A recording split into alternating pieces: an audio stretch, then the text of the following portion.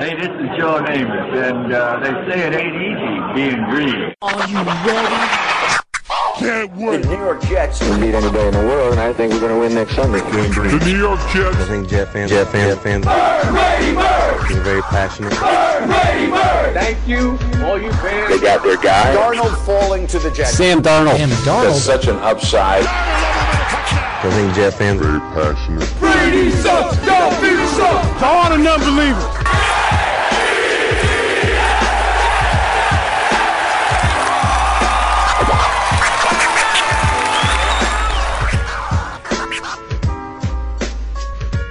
Hello, everybody, and welcome to the latest edition of the Ain't Easy Being Green podcast, broadcasting to you live from beautiful, amazing, picturesque Crystal Lake Studios in Putnam Valley, New York. My name is Keith Farrell. I am joined on the line, as always, by the biggest Jet fan in the state of Texas, my colleague and co-host, none other than Michael Lagaris, everyone.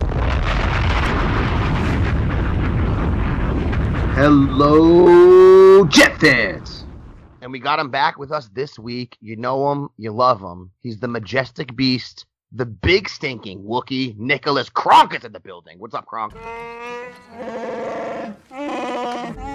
What is going on, everybody? We're with you last week, guys. We had the bye week. We're coming off the heels. Well, we were coming off the heels last week of that loss to the Pats. We're going to get into that in a minute. Dropped us to 0-9, Mike. Dropped us into the depths here, and some people might have been rooting for that field goal to go in at the end. Some people might not have been rooting for the field goal. We're going to touch on all that. We'll touch on Desir.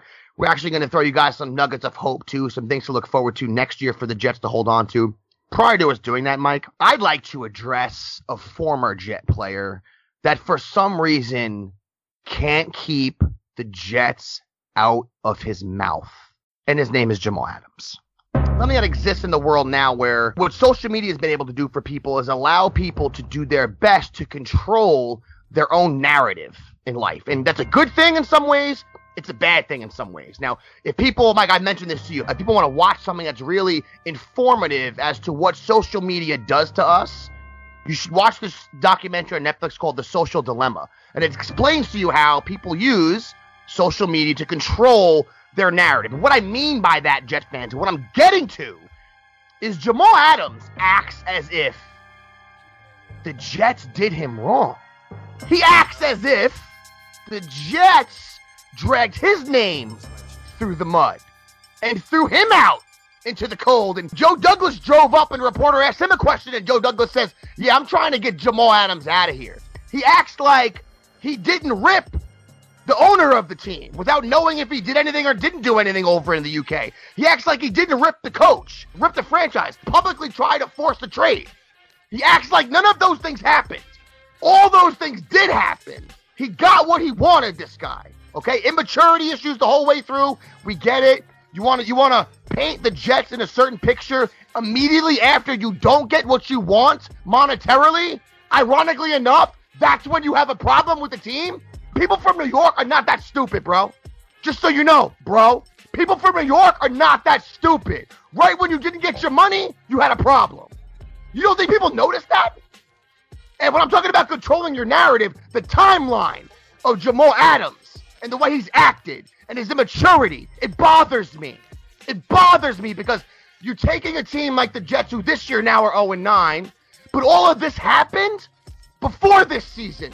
We just came off the most wins the Jets have had with him on the Jets. We went 7-9 last year. And I gotta hear about you going home and being depressed? Oh my God. And you're at home and you don't have the lights on? And you're so upset that you don't have the TV on either? But you know what he does have, Mike and Wook? He does have that phone in his hand where he lets the world know his emotions, right? Everybody knows Jamal Adams' emotions last year, and now we know them again this year. I'm going to be 40 years old tomorrow, guys. Now, Jamal Adams is 25. When I was 25, I look back on me being 25, now that I'm 40, and say there's ways I could have acted more mature. But I'll tell you one thing I never did when I was 25 is call my dad to complain about my job. Like an absolute Generation Z millennial clown. That's what you sound like when you go on a talk show and you say, I was depressed, I called my dad was calling my agent because I was sad. Do you even fathom how much of a clown you look like when you do that? If you want to be respected as an actual man in the world, act like a man. Act like a man, okay? Now, the great players, Mike, he said Michael Jordan was his dude, right? Michael Jordan's first year, the Bulls stunk. His second year, he got hurt, they stunk. His third year, they stunk. Did Michael Jordan call his dad trying to find a way out of Chicago? Did he go home and cry in the darkness and look for a way out? No, he's a great one. The great ones overcome. They figure out a way to be part of the solution, not look for the exit the first time they can, okay? Wayne Gretzky, let's name some other great ones. Wayne Gretzky came into the league. The first 2 years in the league, the Oilers stunk. He managed to have a pretty good career. He stuck around there for 10 years. Joe Montana comes to the league. Doesn't even start his first year. His first year as a starter in 81, they stink. He managed to turn it around. There's a laundry list, and we all know the players, guys. You all know players that had to fight through some years at the beginning of their career where the team wasn't that great, but the end result is they're part of the solution. Jamal Adams never wanted to be part of the solution. He just wanted us to pat him on the back. Tell me how great I am. Tell me how great I am. This team stinks, but I don't stink. When you approach it like that, you're not part of the team. And he was never part of this team, and now I see that. And now that you're taking shots at the Jets 3 months after you got traded, like you got done wrong by the Jets, and you're still mad about something? Bro, what are you mad about? This is classic. It's classic, man. You could see right through what this is. He's picking on the Jets. They're an easy target, and he's doing it because he's insecure, because he's not doing well in a winning culture like Seattle. Seattle's 0-2 since starting 6-1 and 0-2 with him in the lineup. And he's getting the media attacking him, saying, quote unquote, you have to think Seattle expected a safety that would be willing to try and tackle for 2 first rounders, and all the comments, all the Twitter, he's not the guy like he was in New York. We didn't have anybody, so he was everything we had. Exactly. In Seattle, you have a lot of superstar players, okay?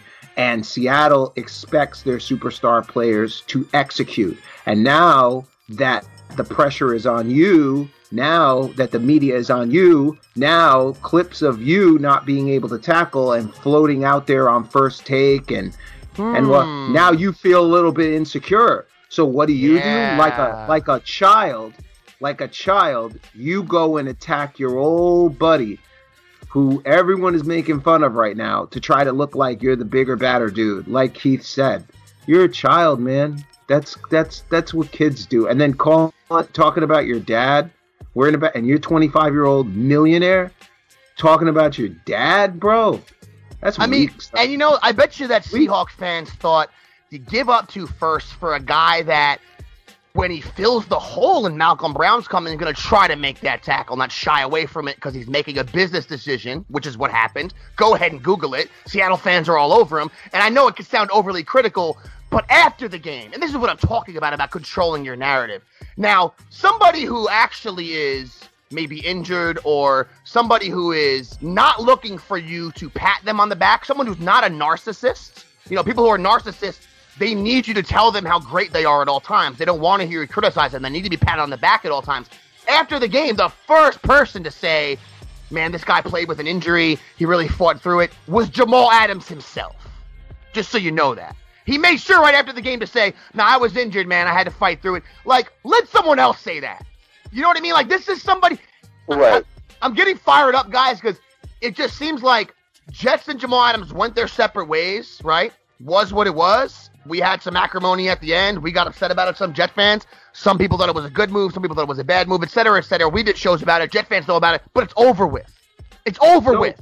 It's over with, bro. We moved on. You moved on. You're doing your thing. Like, the Jets were 5-11, then 4-12 his first 2 years. We were 7-9 last year, and this dude's going on shows talking about I was depressed sitting in the darkness.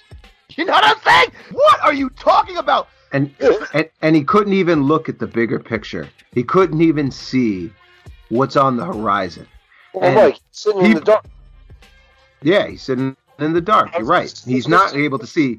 But Nick, do you know what? Ask me, what team is going to have the most cap space of any team in the National Football League going into the 2021 free agency?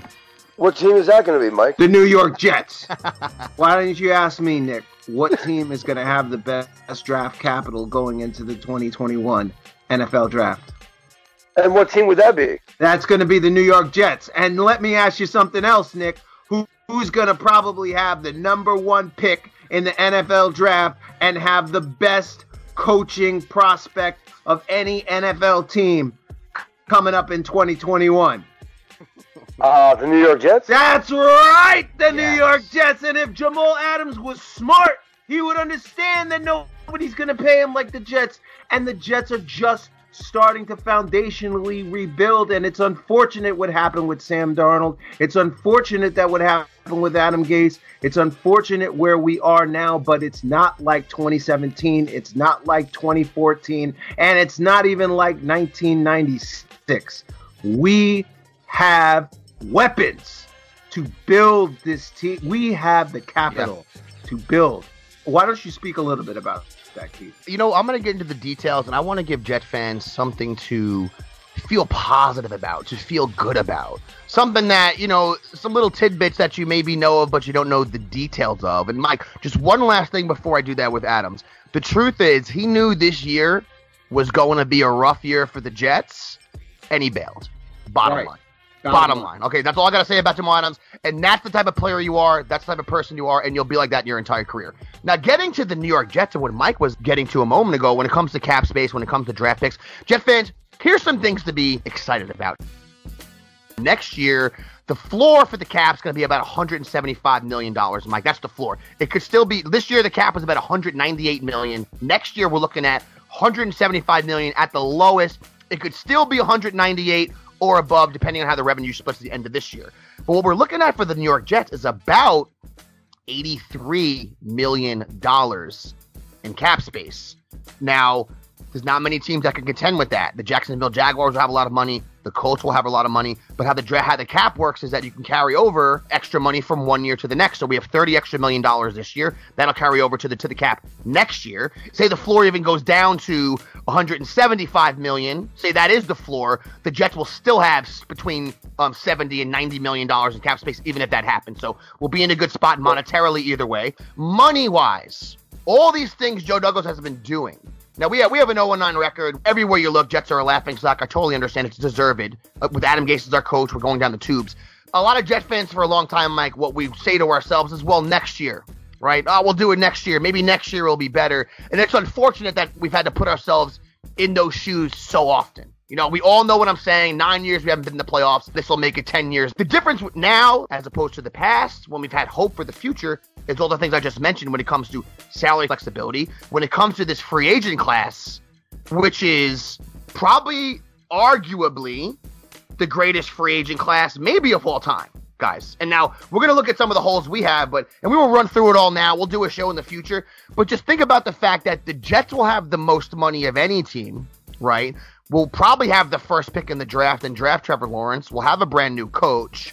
When it comes to wide receivers, guys, I mean, just wide receivers by themselves, Juju Smith-Schuster, Allen Robinson, Corey Davis, Fuller, Godwin, Galladay, Fulham from the Eagles who popped up this year, Lazard, Allen from the Chargers, Watkins, Hilton, A.J. Green, tons of wide receivers will be out there. Mike, obviously a need for us right there. We maybe draft one guy, maybe Mims is the real deal, and you sign a good guy, all of a sudden your wide receiver core turns around in 1 year. Okay, offensive linemen, maybe not as many, but Pouncey's out there, Stanley's out there, Bacchiardi's out there from Green Bay maybe. Now, some of these guys might get signed before the end of the season, we know that. But Scherf, Trent Williams, running back, Kenyon Drake, Gurley, Kamara, Cook. Now, those guys might get franchised, but Kamara, Cook, and Mixon, all those guys are up. Leonard Fournette, Freeman, Connor, Aaron Jones, Carson from Seattle, Phillip Lindsay. That's just offensive skill positions, Mike. You know, you're talking about a free agent class next year like we've never seen. And then you look even, Mike, when it comes to some of the defensive players, you got guys like Ngakoue, you got Bruce Irvin, you got Aldon Smith, Cam Hayward, Demario Davis, Houston, Von Miller, Ingram from the Chargers, Clowney will be a free agent, Levante David, Shaq Barrett from the Bucks. Something they'll probably sign him, but him or David, one of those two guys is going to be a free agent. They probably can't bring them both back. Jalen Ramsey, Patrick Peterson, Richard Sherman, Josh Norman, McCourty, Hayden. Guys, there's absolute top of the NFL level talent. We just mentioned a whole bunch of names, and a whole bunch of those guys, say 50%, will get re-signed. But all those guys ain't getting franchised, Mike. Not next year. No. Not if the cap's dropping. And there's teams that you look at, plenty of teams, like the Saints being the one that's going to be in the toughest situation, that are projected for next year. The current money they'll have on the cap for next season is about $270 million. They might be $100 million over the cap. That's one team I mentioned. So there's many teams like that. Teams are not going to be in a position to franchise tag guys like they were in the past. So if you have a lot of money this free agency year, as opposed to other years, it's beneficial. There's no better year to have a big piggy bank to go get some free agents than this year. And you could see guys get cut. I mean, like a guy like Mike Evans.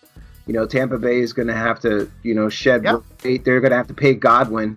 So you're not going to pay Godwin and Evans and be able to keep Brady and all that. They're going to have to. So you could see Evans. And I think out of those two guys, Mike, I think Godwin's the guy. Evans is obviously absolutely tremendous, but I think Evans is about his 8th or 9th year. So I think Godwin's the guy out of those two guys you go with. I think, Wookie, what do you think, Mike? Evans or Godwin long term? You think you stick with Godwin? Oh yeah, I mean he's younger and he's shown to be when he's at his best just as good. He can have just as many good games as Evans can. So I would go with him absolutely. Yeah. So and also it would suck. It would suck if you had him in fantasy this year with Antonio Brown. Yeah. Yeah. And I'll say this, guys, that you have people like Jamal Adams trying to throw as much dirt on the Jets as humanly possible, but say the Jets didn't even have a great draft position next year, and I just mentioned that salary cap flexibility they have and all those free agents. You say to yourself, just free agency wise, they should be able to add a lot more talent than they have this year, right? No brainer. But we do have plenty of draft picks. This is the second half of the hope that we want to instill in everyone, because everybody knows we have draft picks. I don't know if they know the details, because our boy Joe Douglas has made some trades as the year has gone on. He traded Avery Williamson. He traded Steve McClendon. He traded Willis away to San Francisco. All three of those trades netted us picks in the 2022 draft. So what Joe Douglas is doing is not just looking ahead to next year, he's looking at the year past that as well. Just getting into the next 2 years. Here's a couple of little nuggets for us to feast on, guys, and feel good about if you're a Jet fan, if you're looking for some positives here. We have 18 picks in the next 2 drafts. In the next 2 drafts, 18 picks. We have 4 firsts in the next 2 years, 9 picks in the first 3 rounds the next 2 years, 5 2021, 4 of them in 2022. And then we have 9 picks in rounds 4 through 6 in 2021 and 2022. So Joe Douglas has done a great job of getting us draft capital, and it's one of the things, along with the salary cap flexibility that we have, where if we do make the right decisions in the drafts, we could turn this around real quick, Mike, because we're talking about having the number 1 pick potentially, having a pick with Seattle that, depending on where they finish in the playoffs, will be somewhere between the 20th pick and the 32nd pick, having a second-round pick that's going to be the top of the draft. So next year, in the first 5 rounds, the Jets are going to have 5 picks. Excuse me. In the first 3 rounds, the Jets will have 5 picks. And then they have the top pick of the 4th round also. So if they make the right selections next year, if they're prudent when it comes to free agency, as soon as next season, the Jets could be good again. They could be. And if you look at the young core of players that we have, going even back onto Monday Night Football when we lost to the New England Patriots, you had guys that you can see as the building blocks for this team. Blesson Austin had 12 total tackles, 9 solo, and 1 pass defended. He was great. Florenzo Fatukasi had another really strong game. Look at Denzel Mims. I'm telling you all, folks, I've been telling you from day one about this kid. You could see it. You can see it. You can see it. He just looks different. We have had such bad receiver play aside from Robbie Anderson for so long, Mike. His height and speed that he moves with, it just looks different than everyone else on the field when he gets the ball for us. It does. And I'm really excited about him. Even I thought that LaMichael P. Ryan could have had a better game, but you do see some flash there with him. And, of course, we have our left tackle who was out, but he'll be back again this week. We know he's been really tremendous. And how about the game out of our safety, Ashton Davis? Did you see that hit? Like, remember last year with Renfro? This one was just as powerful, man. He hit the quarterback, crushed him. Now, they said that he jumped off the line or whatever. Oh, no, it was helmet to helmet. It was not helmet to helmet. His helmet was under the helmet. I thought that was a legal hit, and it was just disastrous. They had to do something. He almost killed him out there. So good for him. Yeah, he played great. That was a clean hit. And he did have a pass defended during the game. He was all over the place during the game. No, what do you think about John Franklin Myers? One thing the tank is giving us, guys like Myers, guys like Davis, one thing this tank job's giving us is that we're trading away and shedding so much roster of anyone that's even remotely valuable to teams that could use him. And we'll get into a moment. We cut Desir yesterday, Mike. Not that we're getting anything for him, but they're just getting rid of so many guys that have any type of contract, or guys that when the season started we looked at as the actual starters, and guys like Myers and guys like Davis are coming in. We're getting to see what they can actually do, and that's what you need to do with a team like this. With a team that's 0-9, Mike, we need to just let every single player on this team that we think has a chance at producing in the future get a shot out there and have a better idea of what we actually have at the end of the season than playing guys like Gore or anyone, who is, a player that probably isn't going to be someone that's going to be there for the future. Just get guys like Meyer and get Davison, get P. Ryan in, throw the ball to Mims 15 times a game. That's what we need to be doing. So on that, Wookie, let me ask you a question. You heard what Keith said, and I agree with Keith. If I were Joe Douglas, that's what I would do too. But how do we get somebody like James Morgan to start at quarterback when you've already invested in a guy like Joe Flacco? Because to Keith's point, I don't care about Joe Flacco, okay? Joe Flacco's not going to do anything for me. Joe Flacco's a stopgap when my team is winning so that we don't lose games. Well, we're already 0-9. So, in my opinion, we go with Joe Morgan. But if they did that, I didn't even they're tanking, right? So how would you finesse that if you were the general? It's a good question. Well, you like the Giants did when they sat Eli. They wanted to give Geno Smith the look. Like nobody knew what Geno Smith could do. But at this point, yeah, good point. You've got a better. I mean, it fits better in this narrative because you don't know what this kid can do. So you can easily say we want to give the kid a shot. Joe is a confident backup. We're sure he's gonna, the toe the company line type of stuff. But you could definitely get away with it if you want to give the kid a shot.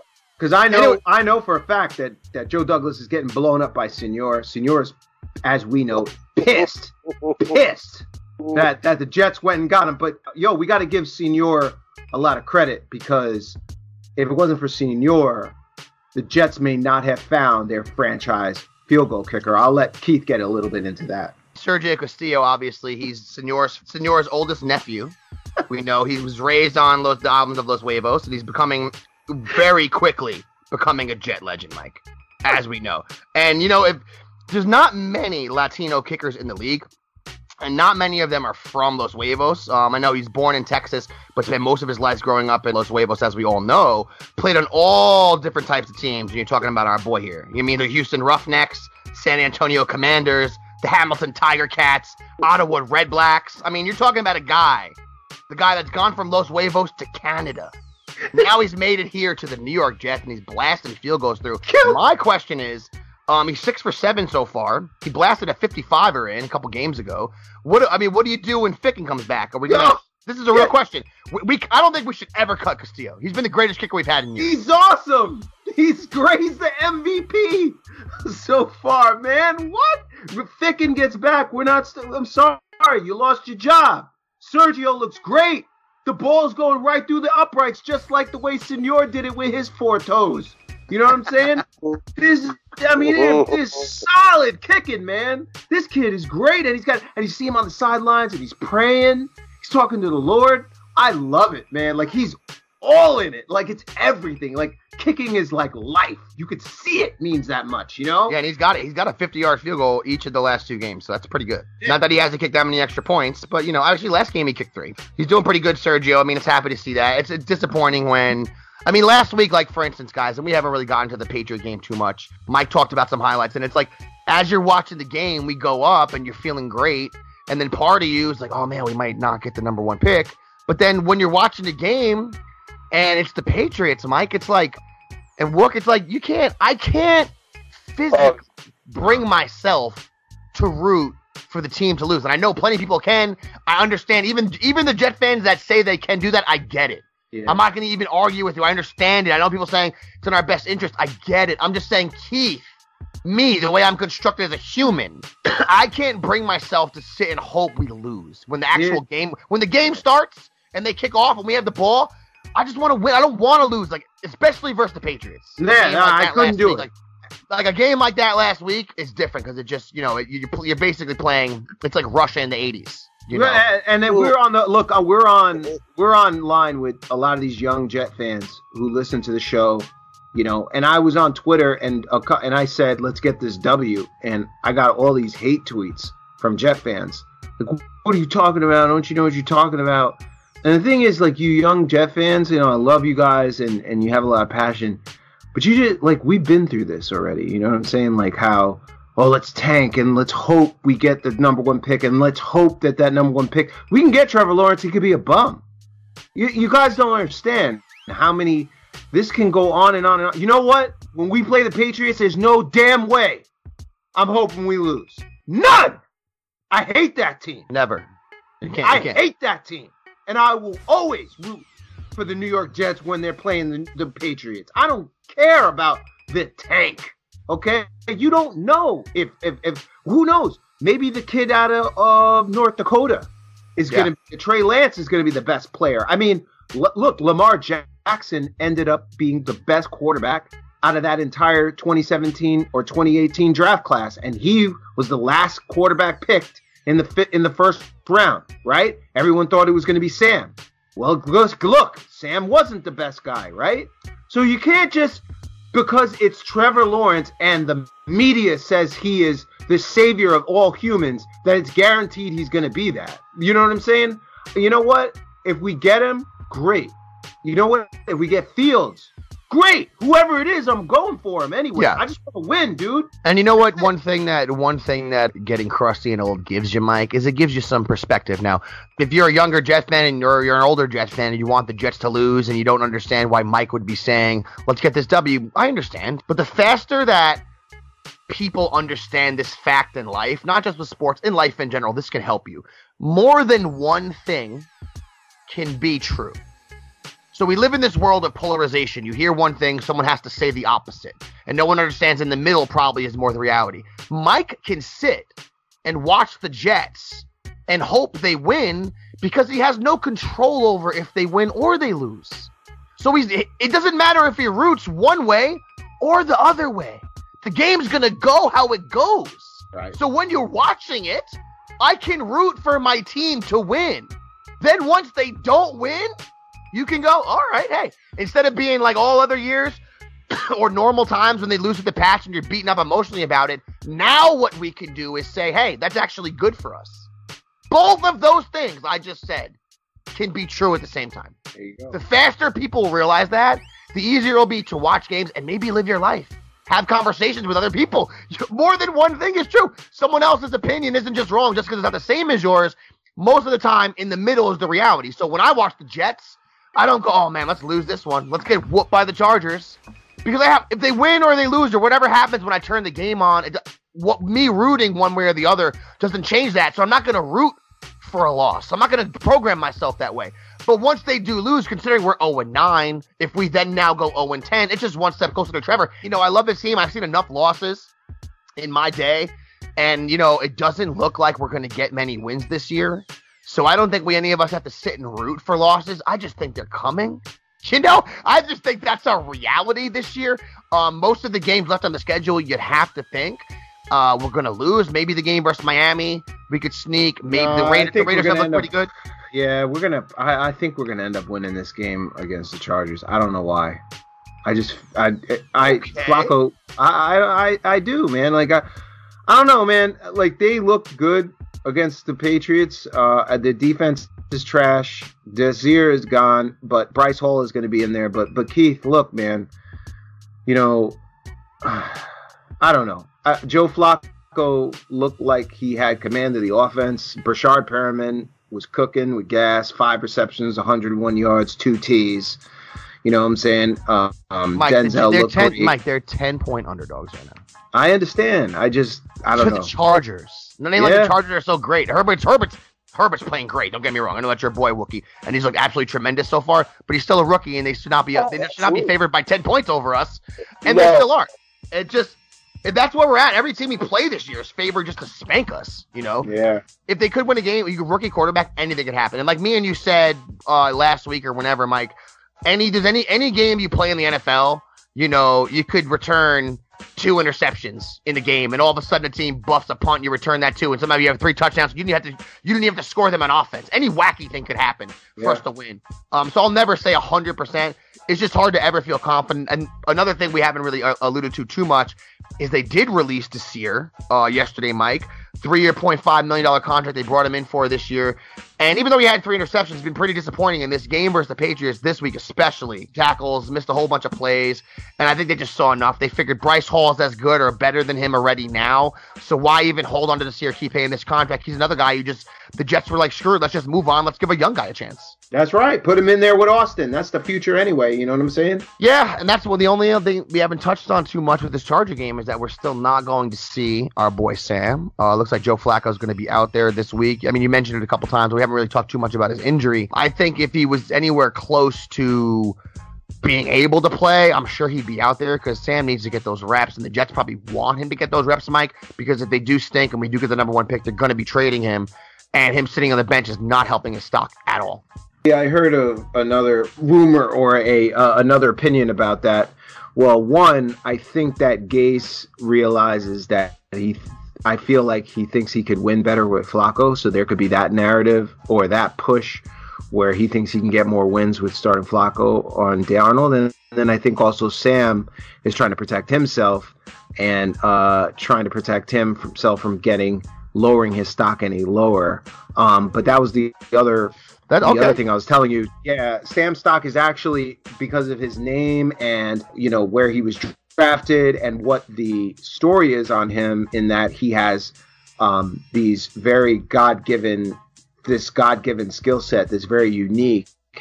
He has some mechanical issues. He has to work on his decision issues, but there are coaches out there that look at him like he can be a talent if properly coached. So there's some thought that keeping Sam, you know, out of the limelight will hold his value at wherever it is right now. If he were to go out there and just keep sucking, they could actually, hurt them on when they trade. But they're looking for a 2nd-round pick for him, and supposedly the Indianapolis Colts are a team that potentially would be interested in paying for that. So we'll see what happens, man. I mean, I think his stock, Mike, because he started 6 games this year. He only has 3 touchdowns. He barely has 1,000 yards the whole season. So yeah.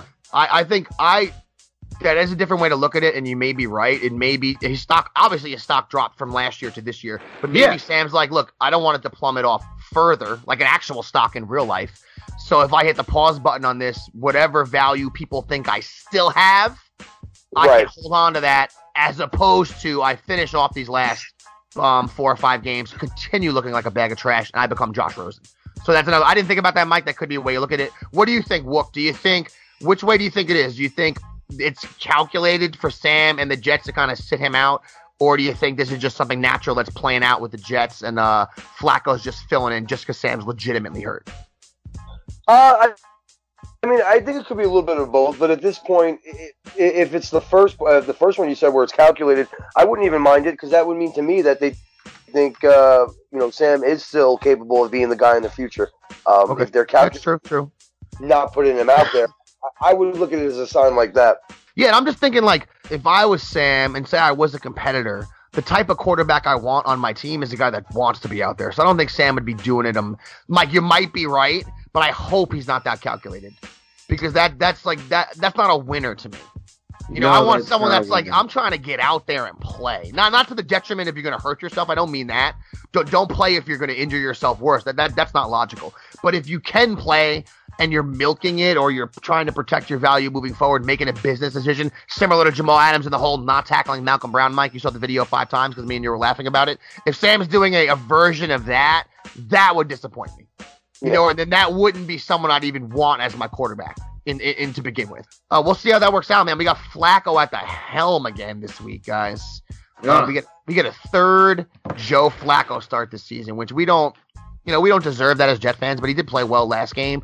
He was slinging the ball to Perriman. I don't know what the hell is going on. Oh man, last week. That was that throw to Crowder in the end zone was like the thing with Flacco is you're watching the game, and some of these passes are just horrific, right? And then some of the times he's dropping it right in the bucket, and you're like, oh, and it seems like for whatever reason this year, the offense, we did have, well, I shouldn't say that, guys. One game with him, we had no points. But 2 of the games when he started, they actually played half decent, I guess. But the main thing, Mike, like we said, we could talk about Jamal Adams and his negativity. We could talk about draft picks. We could talk about cap space. We could talk about everything in the world.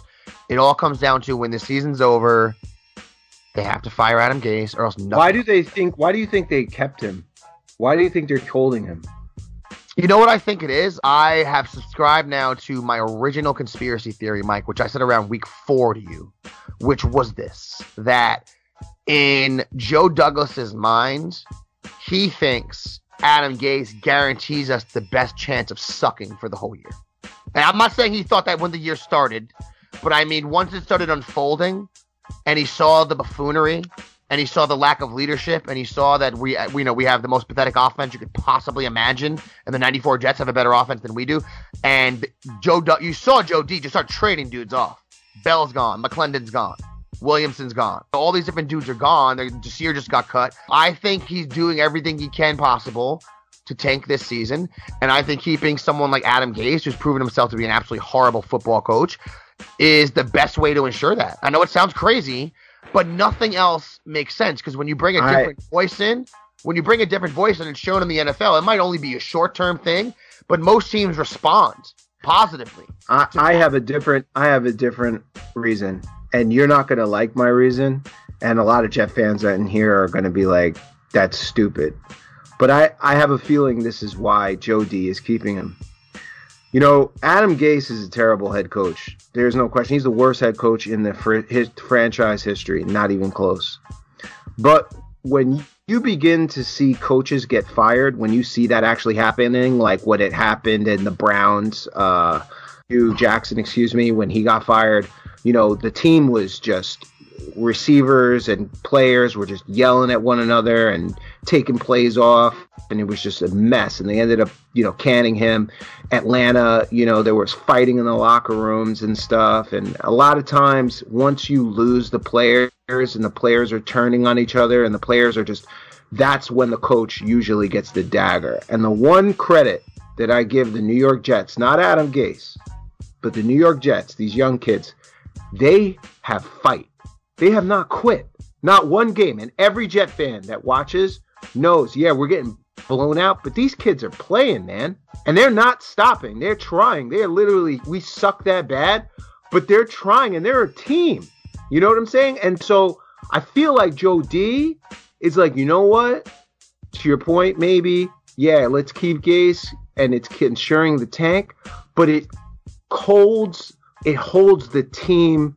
Like, if you keep it status quo, the team is still the team of these young kids. And then at the end of the year, we let Adam Gase go. We bring in a new coach. But these players have fought as a team together through all of this. And then next year, they have all of that under pat. Like, they've been through the storm together. And stick. You know what I'm saying? Oh, no, I mean, definitely. that again, you may agree, disagree. Well, it's how life I'm works. just saying The way they life haven't- works is that the way people bond and how teams work and relationships work and how people get closer together is through shared experiences. I mean, psychology and life has proven that. That's kind of how life works. Really traumatic experiences you share with another person brings you very close together. And it could be in sports, it can be in life in many different facets, right? But that's the truth. And sucking this bad, if they lose every game, anyone who rides with us next year from this year, say they lose every game, say they go 1-15, Mike, and they have to have that stain on them, and they roll into 2021 with 9 new draft picks and $80 million of free agents they might have used up, you know, that's going to be a different team, and anyone that was there this year will remember this year. Yep. And that's motivation. I mean, you think about what happened with Wookie. That's why Wookie and Senor are so close, because he got him out for ice fishing years back. Remember that? And then you guys got stuck out there, and that's how y'all got really close. And Senor was upset with you because Senor doesn't like the snow, you know. And I know it was a traumatic experience for both of you, but that's how you guys got close. Yeah, absolutely. That's how I got invited onto the helicopter. Los Huevos 1. That's the first time how I got the invitation. Man, you know, it's like I'm so jealous of these stories Wookie has of him and Senor. Like, I wish I just want to meet the Senor once, because she's chimed in a few times, and apparently he's gonna jump on the show in a few weeks. And Mike, I heard that his son has an interview coming up with Adam Gase for Los Huevos Night. That should be great too. That's gonna come out next week. That's what I heard. Now, that's what Wookie, because you know Wookie's actually, if you guys look, Wookie's kind of like David Hasselhoff in Germany. That's Wookie in Los Huevos. If you go down there, he's a big deal. Like, he sang karaoke the first time he was there, and ever since then, record deal. Takes a lot of 70s classics. Wookie, you do sing some Dean Martin too, some Frank Sinatra, which you get in there, but also some Nirvana, STP. Now, Wookie mixes it up, but he's a big deal down there in Los Huevos, and for a lot of good reasons, Wookie, because obviously you're an amazing human and you contributed a lot down there. No one more than Joe Flacco, though, who we know is the all-time legend of Los Huevos. And the fact that he ended up on the Jets is just... They only write these stories in the Disney movies, guys. You know, that's a Disney Plus show coming out in 2025, the Joe Flacco Los Huevos story. That'll be a good one. All right, everybody. So happy you joined us this week. Got a little hot at the beginning of the show talking about Jamal Adams and his all his feelings and emotions, Mike, and his sensitivities and his needs to drag us through the mud. I think I can speak on behalf of many Jeff fans where you can go F yourself, Jamal Adams. I won't say the words and bleep myself out, but that's what I got for you, bro. And, you know, this was a great show. I was happy to talk with you guys. We didn't get to chat last week. Mike, if anyone does want to listen to us, support us, and get at us in any way, shape, or form, where can they do that? Well, we're hosted on the Elite Sports Radio Network. You can find us on SoundCloud, iTunes, iHeartRadio, Spreaker.com. Please follow us on Facebook at AEBG.Jets Radio, on Twitter at AEBG_NYJ Podcast, and on Instagram at Jet.AEBG. You heard the man on behalf of the biggest Jet fan in the state of Texas, Michael Agaris, and the big stinking Wookie, Nicholas Kronk. My name is Keith Farrell. Get at you next week, everybody. Peace out. Hey, this is Joe Namath, and they say it ain't easy being green. Are you ready? Can't wait. The New York Jets will beat anybody in the world, and I think we're going to win next Sunday. The New York Jets. I think Jet fans Bird, Brady, Bird! are very passionate. Bird, Brady, Bird! Thank you, all you fans. They got their guy. Darnold falling to the Jets. Sam Darnold. That's such an upside. I think Jet fans are Very passionate. Brady sucks! Don't be sucks! To all the non-believers.